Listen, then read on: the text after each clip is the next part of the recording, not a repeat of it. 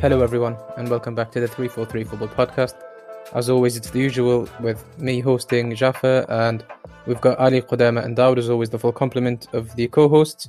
Another week where the main focus is going to be on the Champions League, but we'll always kick it off with the new trivia round. Now, obviously, these haven't been too difficult because I don't want us to be stuck there all day. And this week is not really difficult either, but the choices are obvious, but the correct answer might catch you out. So I want to ask if anyone knows who's won the Turkish First Division title the most times. Galatasaray. Fenerbahce. Dawood gets another one. See, there we go. Oh, wow, really? Yep. The two obvious answers, obviously. Ali, you went for the wrong one. Dawood went for the right one. That's the second correct answer for Dawood. So he's leading. It's Dawood with two correct answers, Qudama with one. Are you sure of that? Yeah, you can Google it now if you want, if your phone's next to you. I need to check that. Down. I'm getting touched down. Down, start me left, right, and centre. Can we get VAR? What's VAR booth saying? VAR. You know, the funny thing is, I understand why Ali thinks it, because when I looked it up, right, I had to learn some Latin phrases, some like legal phrases. It says here Galatasaray, the most successful Super League club with 22 titles. Yeah, but if you look at it, right? Overall, it's Fenerbahce, yeah, because I thought it was just the league titles alone. Oh yeah, whatever. You know, I got the answer wrong, so big deal. Let's move on. Not gonna be a baby about it. You do sound a little bit hurt. I will be honest. You sound a little bit. No. I just heard. Yeah, I thought it was just the league titles alone. That's all. If you talk about trophies, then it's a different matter. No, I did say league titles alone, and the answer is still Fenerbahce if you look it up. Right, because right here it says it's 22 titles. Galatasaray got the most. Right, okay, we've got our first controversial question / answer this week. Where the VAR? Come on, lads. What's going on?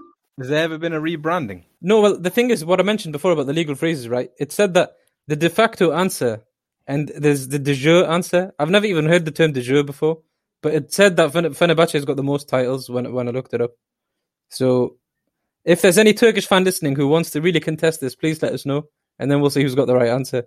We'll leave it at that. I'm glad we caused a bit of controversy with it. But if getting into the Champions League, obviously, I'm not going to spend too much on the Tuesday games because, let's be honest, they were pretty dull. Like, as far as Champions League drama goes, where you had that Porto-Juve match, this was far from it. So the first one was Man City beating Mönchengladbach 2-0. Comfortable 4-0 aggregate victory to go through to the next round. I mean, the main story here, I suppose, is that Guardiola usually always puts out these weird lineups and it comes back to bite him in the Champions League. But on this occasion, I just feel like it sort of doesn't really matter what Guardiola put out. Mönchengladbach are in such a bad run of form with the whole Rosa to Dortmund thing, and just their squad just doesn't feel motivated. So, Qudama, I'll come to you on this one. Is this just a routine win for Man City, or is it a sign of things to come for them in the later rounds at all? No, I think it's a good sign, but they were the clear favourites throughout the entire tie, so it's not, a major positive. It's not a really huge turning point in Guardiola's Champions League career with Manchester City. It seems like Marco Rosa's kind of, he's at that stage where if you're in an office job, it's, lunchtime on a Friday and you're coasting until the end of the work week. He knows he's got his job secured in Dortmund, and I don't know, they've been in free fall ever since that announcement. So on top of the huge task they already had against them in Manchester City, their form has not helped either. And it was just by the end of the tie, it was, one clear winner, and there was only, positives you could say for Manchester City and negatives from Gladbach. I think they barely tested Edison, and I think they're already looking ahead at next season. Yeah, I think you're right. I mean, as far as Man City goes, obviously we're going to get into the draw later on and discuss their prospects in that particular context. But what about Kevin De Bruyne? Because I think up to now he's had quite an injury disrupted season. It seems to be happening quite a lot, but he scored an absolutely fantastic goal. Do you think that Man City's Champions League hopes depend on him staying fit, or could they do it without him? I don't think they can do it without him. He's, the best player on the team, and, if your best player is missing, your chances are going to, plummet. What can you say about Kevin De Bruyne? I mean, probably out and out the best midfielder in the world, certainly the Premier League of the last, 2 or 3 seasons. You're going to fancy your chances with him in the team, and you're really going to not fancier chances if he's out. I would see his favourites now, to be honest. I mean, not many either them or Bayern Munich for me. The other clubs just haven't really impressed, and it's there for the taking. Yeah, Ali, what do you reckon about with Mönchengladbach? Obviously, in terms of their position at the moment in the league, they're 10th, and they're a good way away from the Europa League spots. Never mind the Champions League spots. Do you think that it's going to be pretty much a write-off for them in terms of even next year? Like, are they going to qualify for anything good, or has the Rosa news just basically disrupted them for a while? Man, like what my wife did a couple of weeks ago. This team, it's a write-off like my car. You know what I mean? Like it's crazy what's going on. You know, like they were doing well. You know, Mönchengladbach, you know, did well, got out of their group. They were happy, celebrating.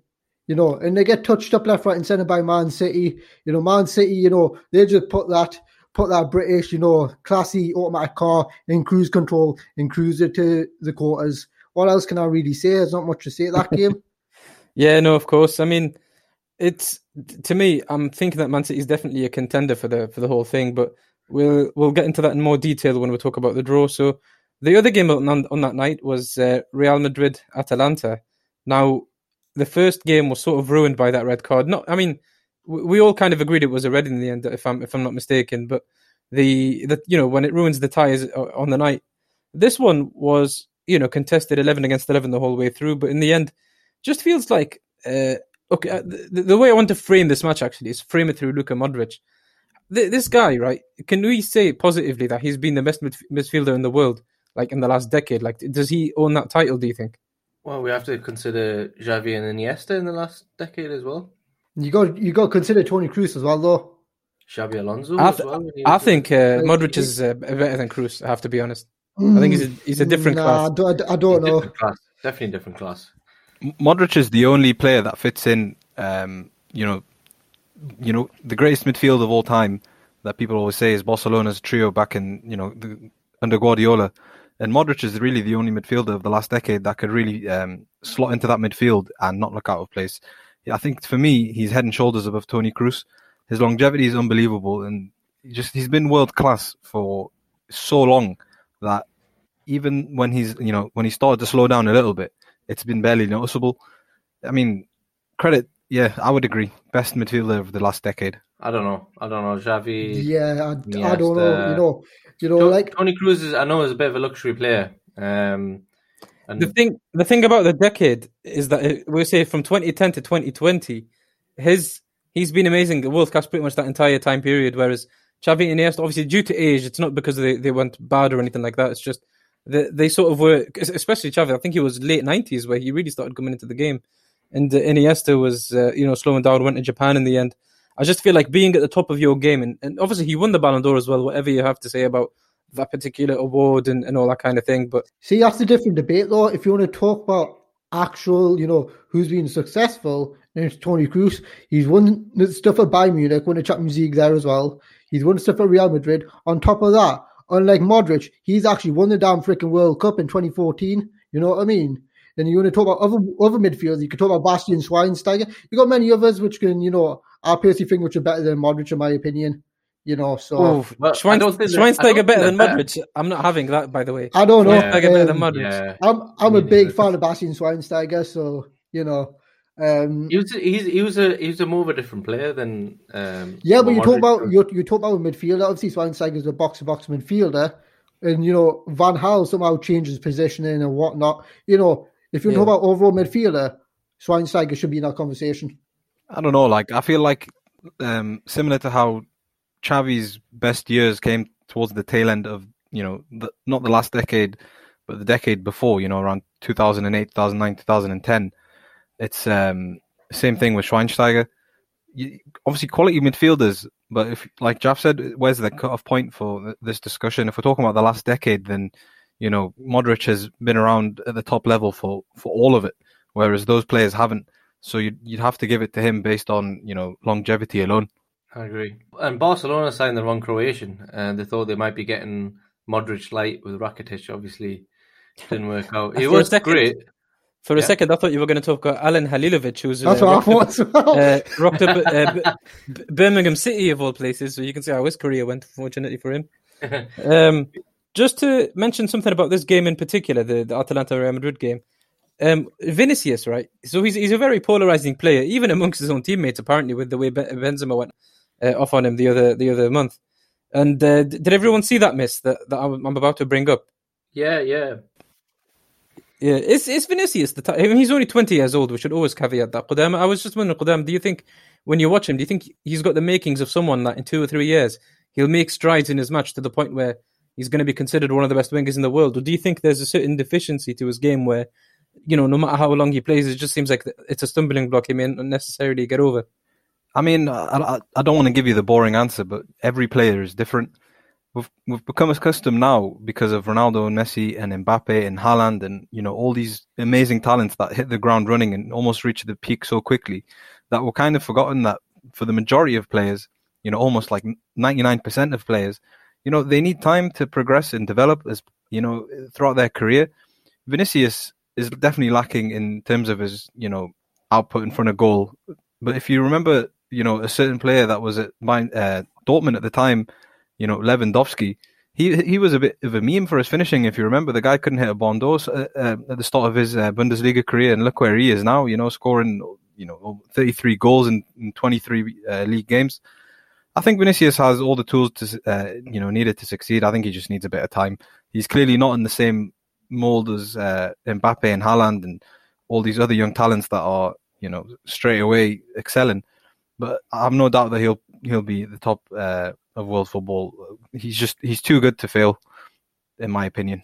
Yeah, and I think there's one aspect of it is I feel like he needs a better supporting cast around him. It might sound a bit silly to say because Real Madrid are ridiculously successful, but Benzema's a very consistent player, but I feel like the supporting cast around Vinicius isn't the best really. Like, it's a lot easier for players like him to come through to a world-class team, play a bit part role off the bench, and get better with time, maybe even a loan spell.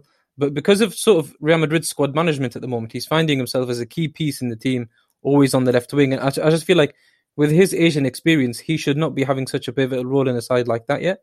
So I think that might, to be fair, it might give him a long-term benefit. But for now, it's going to give him some harsh nights and some harsh reviews from journalists and fans where, he's going to miss something like that. And obviously, it wasn't costly against Atalanta, who, to be honest, I expected a bit more from Atalanta. I always thought like they're a potential banana skin in the Champions League, the way they've been in recent years. But which leads me on to my next question on this match, which is going to be the last one for this one.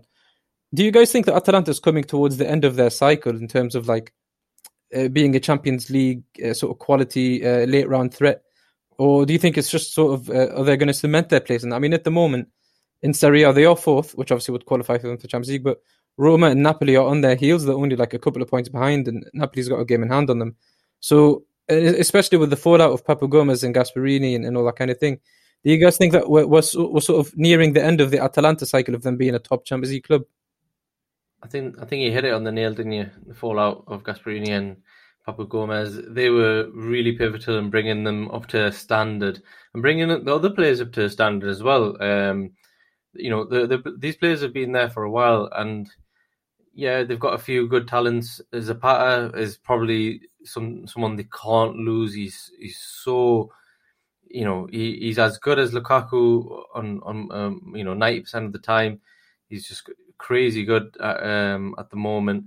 And players like that, if they slowly keep losing them to the bigger teams or a team that offers them another adventure, for example, like Everton isn't a team that is in the Champions League yet, but they've got aspirations, projects like those where a lot of these players look like they could bring most of their potential out in those type of clubs, then I see them slipping down to mid-tier club in Serie A. I don't know what you guys think. I just want to ask, was Gomez captain of Atalanta or not? I believe he was, yeah. I think he was the captain. See, that might be a key factor there. You lose your captain, and you're thinking, okay, what's going on? Because obviously he might have kept that team consistent and together himself, being a leader on and off the pitch. It's a big thing. I'm going to have to disagree, to be honest, about the the sentiments you guys are making about Atalanta. Yeah, there's questions to be asked about what happened with Papu Gomez, and I don't think we actually ever got the full story of that falling out between him and Gasperini. So, if it was something that is common with the manager, you would see it throughout his tenure at the club, and he's got really good relations with the squad from what I've read and what I can see about the team. I think Atalanta now are still establishing themselves as a frequent member of European football. And their debut in the Champions League was only last year, wasn't it? And they made it quite far into the knockouts, and they've made it into the round of 16 again. So they're clearly not just there, to enjoy the experience. They're there to make a mark and try progress as a club. And you have to remember that this is a club that's almost on the ascendancy of its status in terms of its finances. These deep runs are only going to help them. So I don't think we've seen the last of Atalanta in the Champions League. I think Gasperini is a great manager. And to be honest, I think the biggest downfall for them was the fact that they kind of didn't stick, with their values as a club that, goes all out attack, fast-paced football. They try to play it a bit more, I think, reservedly against Real Madrid, and it's come back in bitten them because they weren't used to that style. And, they had some injuries as well. I think Zapata started on the bench and Ilicic started on the bench, so they weren't really at full strength. And it was individual mistakes that cost them as well. The keeper, Sportiello, didn't really, bask himself in glory on the night. So I think we'll see Atalanta again. Yeah. I like them as a club. I'm pretty hopeful. You never know, though. What happens if Roma somehow win a Europa League and get a Champions League spot? Does Atalanta fall out then? What actually happens? Well, I think there's the Conference League, I think, is going to start the following season. So they'll probably land somewhere there at worst, if not the UEFA, the Europa League, sorry. Okay, right. I just need confirmation on that, because if we're talking about a Champions League club as Atlanta, or is it just someone who's competing in Europe? So I don't think they'll lose their Champions League spot. Would they lose their Champions League spot? I don't know if they would or not. If Roma won a Europa League, they might. I don't know. It's a good question. Yeah, that's true. Yeah, so we'll see how it goes. I mean, they could end up being in a Tottenham situation from 2012, I suppose. But I agree with Kodama. Like they bring such a nice sort of added element to European football with their style that you'd hate to see them, sort of be out of the Champions League spots. Now, sticking with talks about styles of football, we'll move on to Wednesday's match where Chelsea saw off Atletico Madrid, which I think when the draw was made, I mean, I said that I favoured Chelsea, but a lot of you guys were saying, no, it's going to be Atletico's really. In the end, it was really, really easy for Chelsea, I have to be honest, especially that second leg. Like, do you guys, the main question I've got from this one, do you guys think that Diego Simeone has sort of looked at the situation in the league where they lost the unbelievable lead that they had over Real Madrid Barcelona and thinking, well, I'm going to try and secure the league, so I don't really care too much for the Champions League. I mean, one sort of reason I'm thinking that is because he took off Suarez at 60 minutes. If you're chasing the game and you've got Luis Suarez up top, do you really take him off? So, yeah, I mean, anyone can answer this for me. Do you guys think Atletico Madrid actually cared about progressing to the next round? I think it's fair to say that there was an element of that, definitely on the night. I mean, you only had to look at how Atletico Madrid were playing well into the 80th minute. They didn't press Chelsea that much, and they seemed quite happy to conserve energy. And like you say, it's compounded with taking off your striker at, what minute was it? Like in the 75th minute or something like that? It was the 60th. That's how early 60th, it was. Exactly. Yeah. I don't know how much Luis Suarez could have done anyway. I mean, the guy has the longest streak of not scoring in away Champions League games he's got the record of all time. So the guy clearly has a mental block in front of him when it comes to the knockout stages of the Champions League. He just doesn't provide them what he does in in La Liga. And to be honest, I'm kind of happy for personally, because I do want to see Atleti win the title. So if this helps them focus on the league more and try gain some of that lead that they had again, then why not? And I think Simeone definitely took that into account when he set up his teams against Chelsea, because they had shades of Conte's Chelsea against Manchester City a few seasons ago, if anyone remembers that game, where he looked like he sent out the players with a message of just don't give a shit this game. And it kind of felt like that with Atletico. Yeah, I remember that one. I mean, to be fair, the subs seem like it was just change in tactics. Correa came on.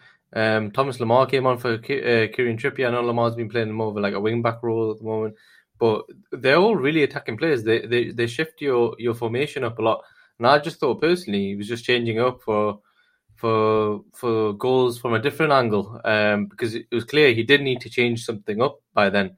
60 minutes, nothing was really inspiring. That's what I got from it.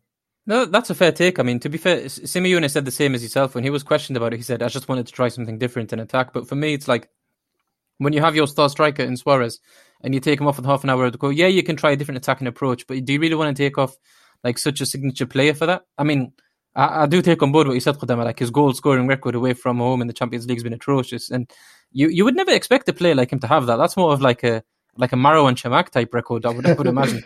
Like it's such a weird thing for an elite striker like Suarez to have it. And on the night, there is one incident I want to go through with you guys. When Azpilicueta pulled back Carrasco in the box, was that a penalty in your eyes? Yeah, I thought it was a penalty. I don't know. He didn't get enough. Obviously, there was contact there, but was it enough for a penalty? It was so it was like a tiny pull. I don't know. Like as someone who doesn't want Chelsea to do well, my heart's saying yes, it is a penalty, but my mind's saying, is it really? I was looking for it over a few times. I was thinking, is it really a penalty? Is it not? But I don't know.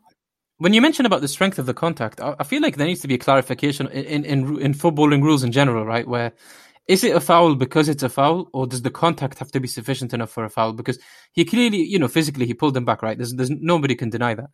But was it strong enough for it to be a penalty, or does it even matter that it's strong enough? Because, for example, when Savic got sent off for that elbow, the little dig that he did towards the end of the game, that wasn't a very strong elbow either. That was just, I mean, maybe you could argue a case of he was just being physical with the tussle in the box, but no, he got sent off straight away, didn't he?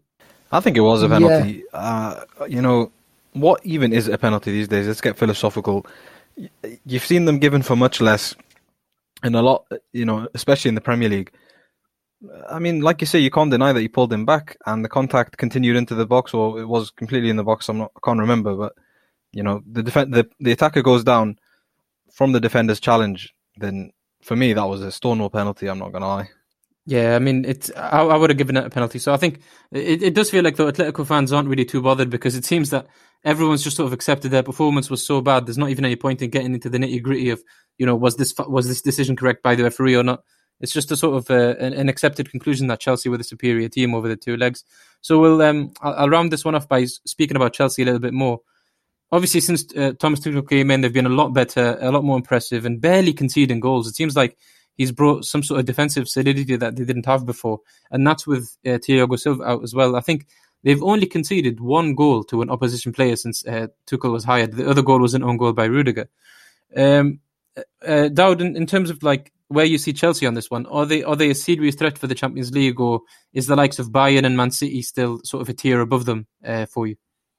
I would say the way that Tuchel's getting Chelsea to play, I actually I'm a bit encouraged, to be fair. I don't know about you guys. Hakim Ziyech is fit. A lot of the players are coming back into fitness, and they've got a lot of options now. Pulisic came on. He hasn't had his feet in the last few games, but he's an amazing attacking threat that they can bring on. Ziyech, obviously on his day, amazing. Hudson-Odoi, if anything, has really cemented his place. I feel like Tuchel actually really likes playing him, because he does offer what a winger should do, is make the runs, put the ball in the box, and that's as simple as Odoi is. And obviously he's got a good finish to him as well. Where obviously Timo Werner, he's slightly improved, but I don't know if it's the amount of chances he's getting. And Havertz played yesterday as well, so it's a weird one. If he gets the best out of all these players, you'd be hard to argue that actually they've got one of the strongest one of the strongest front three on their day against any of the top teams with Bayern and Man City. I mean, Chelsea fans are going to be really happy that the first goal was a combination of the front three. That front three hasn't really got going yet. Obviously, there's factors like COVID to consider in Havertz's case, but I think the bigger issue at the moment for me is the form of Timo Werner has been absolutely not good enough throughout the season. He's clearly a talented player, and he, you know what it is? I like it when a player who's struggling for goals still offers a lot of positive things throughout the match anyway. And I'm not just talking about working hard, but like genuinely being a threat with the runs in behind and the assists. And I think that Timo Werner definitely, he holds up his end of the bargain with that. Obviously, at the end of the day, though, in a competition like the Champions League, it's the production that matters. So they'll definitely need to score some more goals to make headway. But we'll see how they do, because as we mentioned earlier, we'll discuss the draw and what will happen. So the last match on the night and the last match of the round 16, Bayern Munich against Lazio, 6-2 on aggregate overall, 2-1 victory on the nut for Bayern. I mean, they didn't even need to play Neuer. It's sort of, should we just say that it was like expected, right? Like there was no chance for Lazio, none at all, even when the draw was made. I pretty much said who Lazio was going to win for the crack. Bayern Munich were in their Mercedes-Benz. They put it in automatic, put it in cruise control, took Neuer off. Lazio were in a little shitty little Italian Fiat and just couldn't get past that powerhouse of a car. Or a football team it is, which we call Bayern Munchen. Great analogy. Yeah, it was. Great analogy. Surely it would be an Audi surely Bayern Munich would be an Audi, given that Audi pays with the sponsorship, possibly. But let's be honest. Audi's aren't as powerful as the Mercedes, and unless they want to take an R8 out for a spin, it depends. If Muller wants to take an R8 out, you can. No, fair enough. I just wanted to, that analogy you made reminded me of a funny story I saw this week. Did you see that Kingsley Coman got fined for arriving to training, not driving an Audi? Apparently, there's a club policy where all players have to drive Audis to the training. Coutinho got fined last season for it. He drove a Mercedes instead. He got fined for that. So I just didn't know about Kingsley Coman getting fined over it. Yeah, So what if his Audi was getting serviced and he had to take an Uber into training? Would that get him? I'm sure they've got at least 5, so probably unlikely that none of them were available. Imagine that, man, being part of your job, like driving this unreal car, but then you get fined if you don't, and it doesn't even matter what you get fined because you can afford it anyways. It's a sweet life for the Bayern Munich players. So getting into the Champions League quarter-final draw, there's honestly some really spicy ties here. Obviously, Manchester City against Dortmund, Porto against Chelsea, Bayern Munich against PSG in a repeat of the final last year, and another repeat of a final from a few years ago, Real Madrid against Liverpool. So we'll break them down one by one. Obviously, there's the semi-final potential matchups have been made as well, but I just want to focus on the quarters for this episode. Man City against Dortmund. What is your first impression, Qudama, for that one? Do you think that'd be the tie of the round, do you think? No, I think the tie of the round for me is going to be Real Madrid-Liverpool. But Dortmund-City is a very exciting prospect of a match. You've got two teams that, favour attacking or can attack really well, and that's always a good thing to see. It's expected in this stage of the Champions League.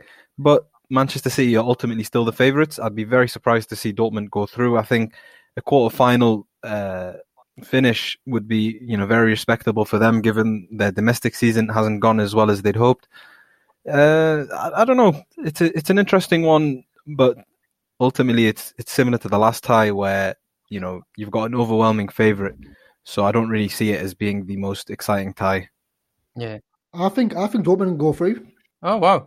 I mean, I'll press you on this one, Ali, because my next question was going to be: do you think that Haaland and his supporting cast can finally be the sort of the attacking team that gives Ruben Dias and Stones trouble? Because Dias and Stones in the Man City defense in general has been imperious for pretty much the whole season, apart from maybe the first couple of weeks where they needed to get into rhythm. But Dortmund as a team obviously aren't perfect. They're not really challenging Bayern for the league at the moment, and there's some deficiencies there that had to sack their manager.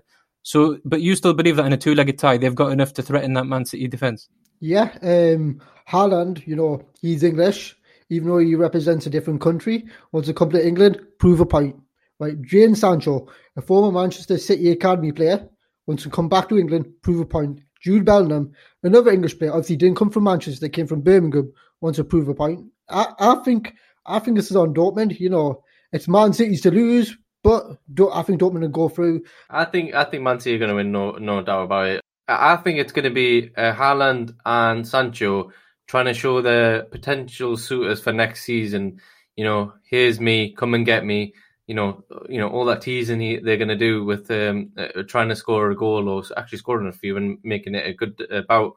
But yeah, I think it's Man City. I mean, for me, it's Man City. The reason I doubt them is absolutely nothing to do with the squad quality, but it's more of like the mental block, the psychological situation. Every year, they get this far in the Champions League and something stupid happens. I mean, don't get me wrong, I want to give respect to Lyon because they were a great competitor in the Champions League last year. And obviously, they're doing really well in the league this year as well, so it wasn't like a fluke. They haven't fallen off. But at the same time, a team with Man City's riches should be embarrassed the way they got knocked out in that tie. And against Dortmund, I would say there's even a bigger threat than they had against Lyon. So I definitely see where Ali's coming from. But, if this was played on paper, if you simulated this on Football Manager, I'd give it to Man City probably 9 times out of 10. But given what happens in reality, I just feel like Dortmund should definitely have no fear at all when they approach this particular fixture. Yeah, but I think, the point you made about Manchester City's mentality, I think these things get overblown slightly too much. People do it for the memes or overanalyze, situations in football. It's a very unpredictable sport. And I don't think that one loss or, a couple of losses in the Champions League and the knockout stages, affects Manchester City to the point where they're going into this game thinking like, oh, we're really in the late stages now. And they start to get nerves and anxiety and they start to crumble. People said the same thing about Paris Saint-Germain and they made it to the Champions League finally. I think teams that are that good eventually will overcome, these hurdles. The Champions League is a knockout competition and it's so unpredictable. Just because Manchester City have gone out before the final, it doesn't mean necessarily embarrassing. I mean, it's not like Barcelona the way they went out. They just had, Guardiola doing his weird tactics and stuff like that. But when they lost to Monaco, they lost to the better team. Monaco is not a European powerhouse, but at the time where they beat Manchester City, their squad was insane. So I don't know. I don't put too much stock into the previous failures affecting this season. That's a great attacking team. You look at the other attacking teams. Lyon had a great attacking trio at the time with Dembele and Depay, and there's someone else I can't remember on top of my head right now. Then you had Liverpool, slap Man City as well. You could take Man City's defense out. I think Dortmund have a really good chance. Just don't write them off. Yeah, of course, it's not going to be as much of a one-sided affair as we saw with Bayern Lazio or with City against Gladbach. But I still think they are the overwhelming favourites, and I back them this season. They just look a bit more like the finished article finally to be able to go all the way to the final at least. Yeah, I think to me it seems like a 50-50 game, this one. We'll get into the second one, which is FC Porto against Chelsea. And I think before the draw, if you asked Chelsea fans who would be their preferred opponent, they would have probably said Porto. And if you asked Porto fans who would be their preferred opponent, they probably would have said Chelsea. So it's a matchup where probably both fan bases are pretty happy with getting it. Straight away when you look at it, you're going to give Chelsea the tag of favourites, aren't you, because of the league they play in and because of their recent upswing in momentum. But as we saw against Juventus, say what you want about Juventus, but that Porto showing was heroic. So many unbelievable performances. Porto feels like the type of team where the emotions of the night are going to carry them through rather than their squad quality. It seems like a player like Pepe, he's the warrior at the back, and Mbemba, a very able sidekick next to him. They've got enough threat up top. They've got a lot of fighters in there. I'd love to sit here and say I think Chelsea are the favourites, but I genuinely think that this could be a potential banana skin for them. I think I can give Porto some sort of hope in getting through, to be honest with you guys. I disagree with that. The difference between Juve and Chelsea is Chelsea have a manager who will take the game seriously. Tuchel will take this seriously. I think Chelsea can steamroll Porto. Oh, you think it's not even going to be a closely contested two-legged tie? No, I don't think it is. And I said Porto were going to win against Juve. I thought they were going to beat Juve. And they did. Kodama, what's your take? Do you think that Porto have enough going forward to threaten that really resolute Chelsea defence that we've seen? I think first of all I have to be a bit apologetic to Chelsea because I kind of backed Atletico Madrid to beat them quite easily. But I have been impressed with Tuchel and the way he's managed to transform Chelsea in such a short amount of time. The only question mark that remains for me is on that front three. Yes, they all linked up for the goal on the night against Atletico Madrid in the second leg. But, for the price tags, for the ability on paper, for the, reputation and the hype behind them, they need to be doing more. And if Porto manages to shut them out, then I can see them nicking a result. I still back Chelsea to do it, but their front three needs to start firing a lot more consistently if they expect to win convincingly and, beyond that to even go past the semis. So, yeah, Chelsea favourites for me, but I don't really see Chelsea winning the competition. I know you didn't ask that question, but thought I'd put that in there. No, that's fine. It's fair today. I think for me, when I look at this tie, I feel like that when the two matches, we're going to see some ridiculous defensive displays like blocks, clearances, heart on your sleeves type defending with the profile of the squads. The attack, I'll probably give it to the edge to Chelsea, especially on reputation, like you said. But reputation has to be backed on the pitch, and it feels like Chelsea aren't doing that yet. By the way, I'm not saying that their attack is as toothless as like 20th in the Premier League or something, but they need to be doing more. So it's going to be really interesting in this one. Again, it's a cliche thing to say, but I feel like it's a 50-50 tie, even though I can understand that the general punditry is going to give that one to Chelsea. Okay, third one, Bayern Munich against PSG. a replay of the final, but this time we're going to get 2 legs, and that might suit PSG this time, because I think over 1 leg, you'd probably back Bayern again. Obviously, I think this one, the most important thing is the fitness of Neymar, isn't it? Like, with Neymar, you can see literally any possibility, but without Neymar, you can't really see past Bayern Munich. I don't know what your thoughts are on this one, Daud. Yeah, I think this is a game that's going to be the most exciting, personally. I think this is going to be the most even matchup, possibly. I know some people are saying Real Madrid Liverpool is going to be more hard to predict with the ongoing issues with their form in the league and stuff, and are they going to turn up or not? Whereas Bayern and PSG, especially Poch, is wanting to prove something at PSG. And he might put some vigor into the players and say, look, this is your time to shine. And Bayern might underestimate them and actually think that they can play in fourth gear as they did in the previous match. For me, the biggest worry I've got for PSG is the ease of which Barcelona created chances against them in the second leg, and they were wasted a lot by Ousmane Dembele. I feel like Bayern are going to be a lot more critical with the likes of Sané, Lewandowski and Thomas Müller. So can you guys really say that PSG defense holding up against that threatening Bayern Munich attack? For me, the answer is no. No, I don't see this being the most evenly matched tie in the round. I think Bayern Munich are, again, I wouldn't say clear favourites, but they are the favourites. Bayern Munich are a team that, when I watch them, yes, they've been more inconsistent this season, but when it comes to, when crunch time, arrives, like the game against Dortmund in the league, they have it in them to kick it up a few gears. I feel like they've almost coasted a bit in the games that they've dropped points in the league this season, where maybe complacency has started to come in, and Flick hasn't done a good job in getting the team focused again after winning 6 trophies. I think that was just a result of how do you keep your team motivated. I don't think the Champions League is going to have that issue. Look how easily they dispatched Lazio. I think over 2 legs, it's going to be even worse for PSG. I kind of, in the final last year, I could have seen them nicking the final, anything can happen. But over 2 legs, I think Bayern Munich, their ability is just going to overshine PSG. Neymar or not, I see this as going only one way, especially with the form Lewandowski's in right now. Yeah, I think you'd be hard pressed to look past Bayern on this one. And a lot of talk about their gears today, all 8 of them, as Daud would mention. It's a shame because I think PSG have got a nice defensive profile. When I watch Marquinhos, for example, he's like a Jean Terry light in the sense that he's the guy that's always doing those hyped last minute ditch tackles and blocks, and always his organisation from the back is unreal. He's been a very underrated player in my opinion, Marquinhos. Nobody ever talks about him in the breath of a Van Dijk or Sergio Ramos, and maybe he isn't as good as those guys, but I definitely think he's just a notch below them. And he's absolutely a leader on the pitch. They lost Thiago Silva, and they don't really feel any worse for it because he stepped up in the leadership role. So I don't want to dismiss PSG that quickly. I just feel like if Neymar's on his game and if Mbappe's on their game, anything can happen. But any injury to one of those two, then it's good night really for PSG. And we'll get on to the last one, the last quarterfinal, which is Real Madrid against Liverpool, which is going to be spicy for many reasons.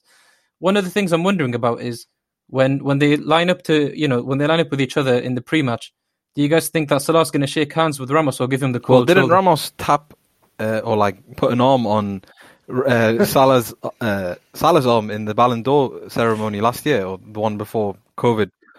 Yeah, I thought they made up. So I don't see him holding back. Like I said before, this is for me the most interesting tie of the round.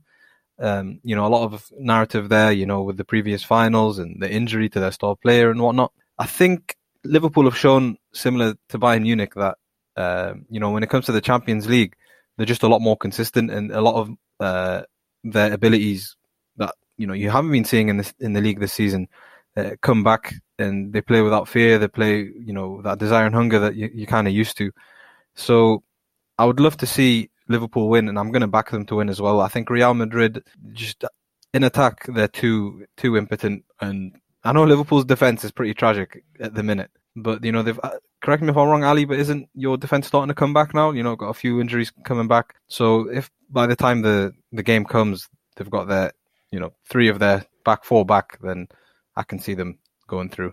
No, I don't think that's true, because I think Gomez, Van Dijk, and Matip are out. Yeah. So I don't think that they're going to get their defense back. It's going to be your typical. I thought Matip was back. No. He's out of the season. No. Oh well, then it's It's Real going to Madrid all be the way. Nat Phillips or Reece Williams or something. What's your thoughts on this one, Ali, as a Liverpool fan? Personally speaking, I think whoever wins this game will go and win the Champions League, in my opinion.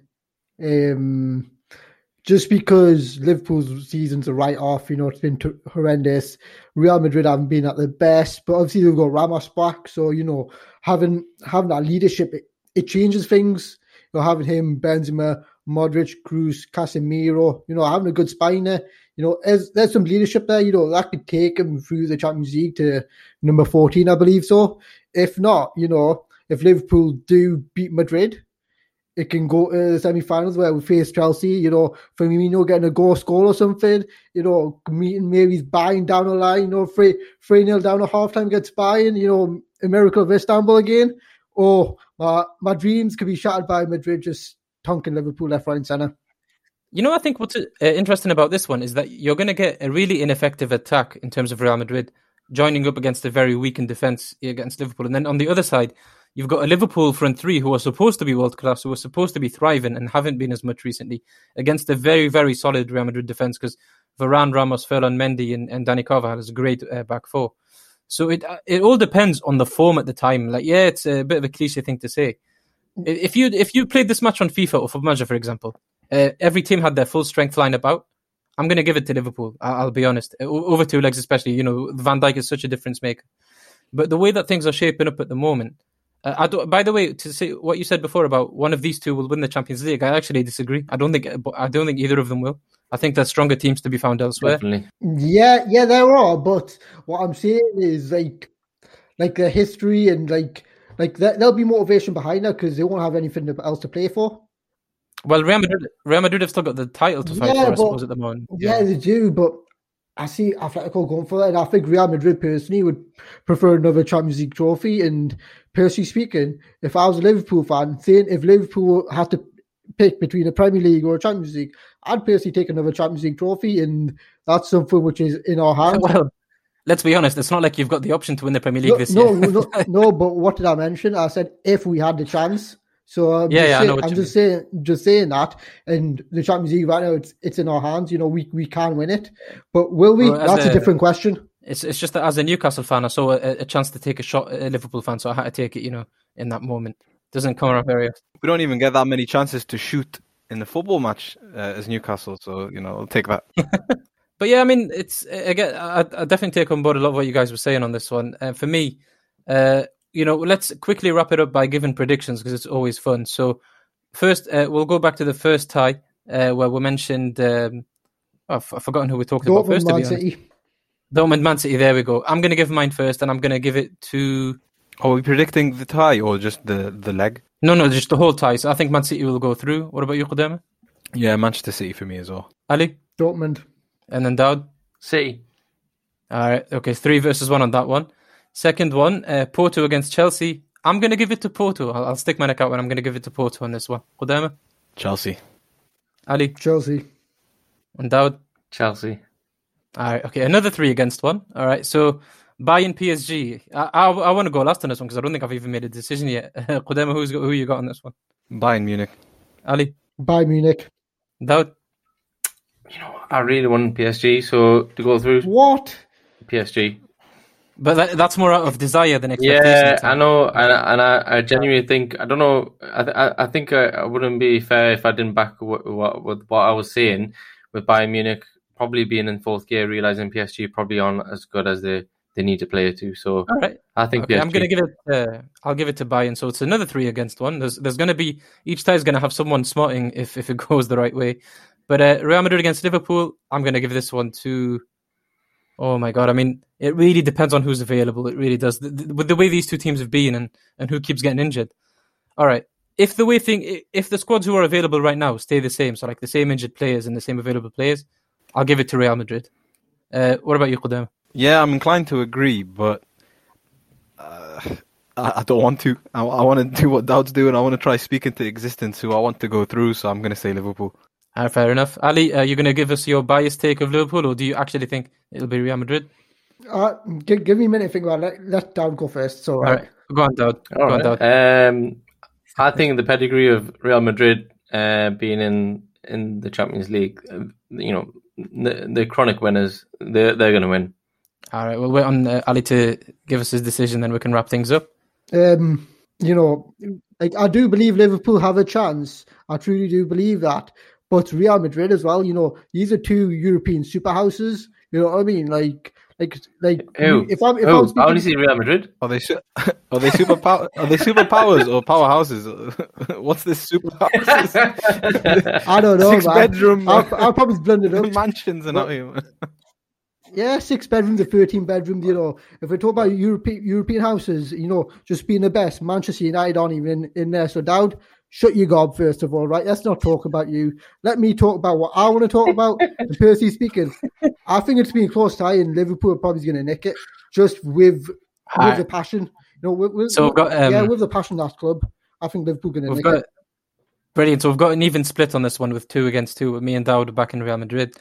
That pretty much does it, lads. And looking forward to watching these games unfold. And we'll talk about the semi-finals as they happen. We could have talked about potential matchups, but I feel like there's way too many potential scenarios.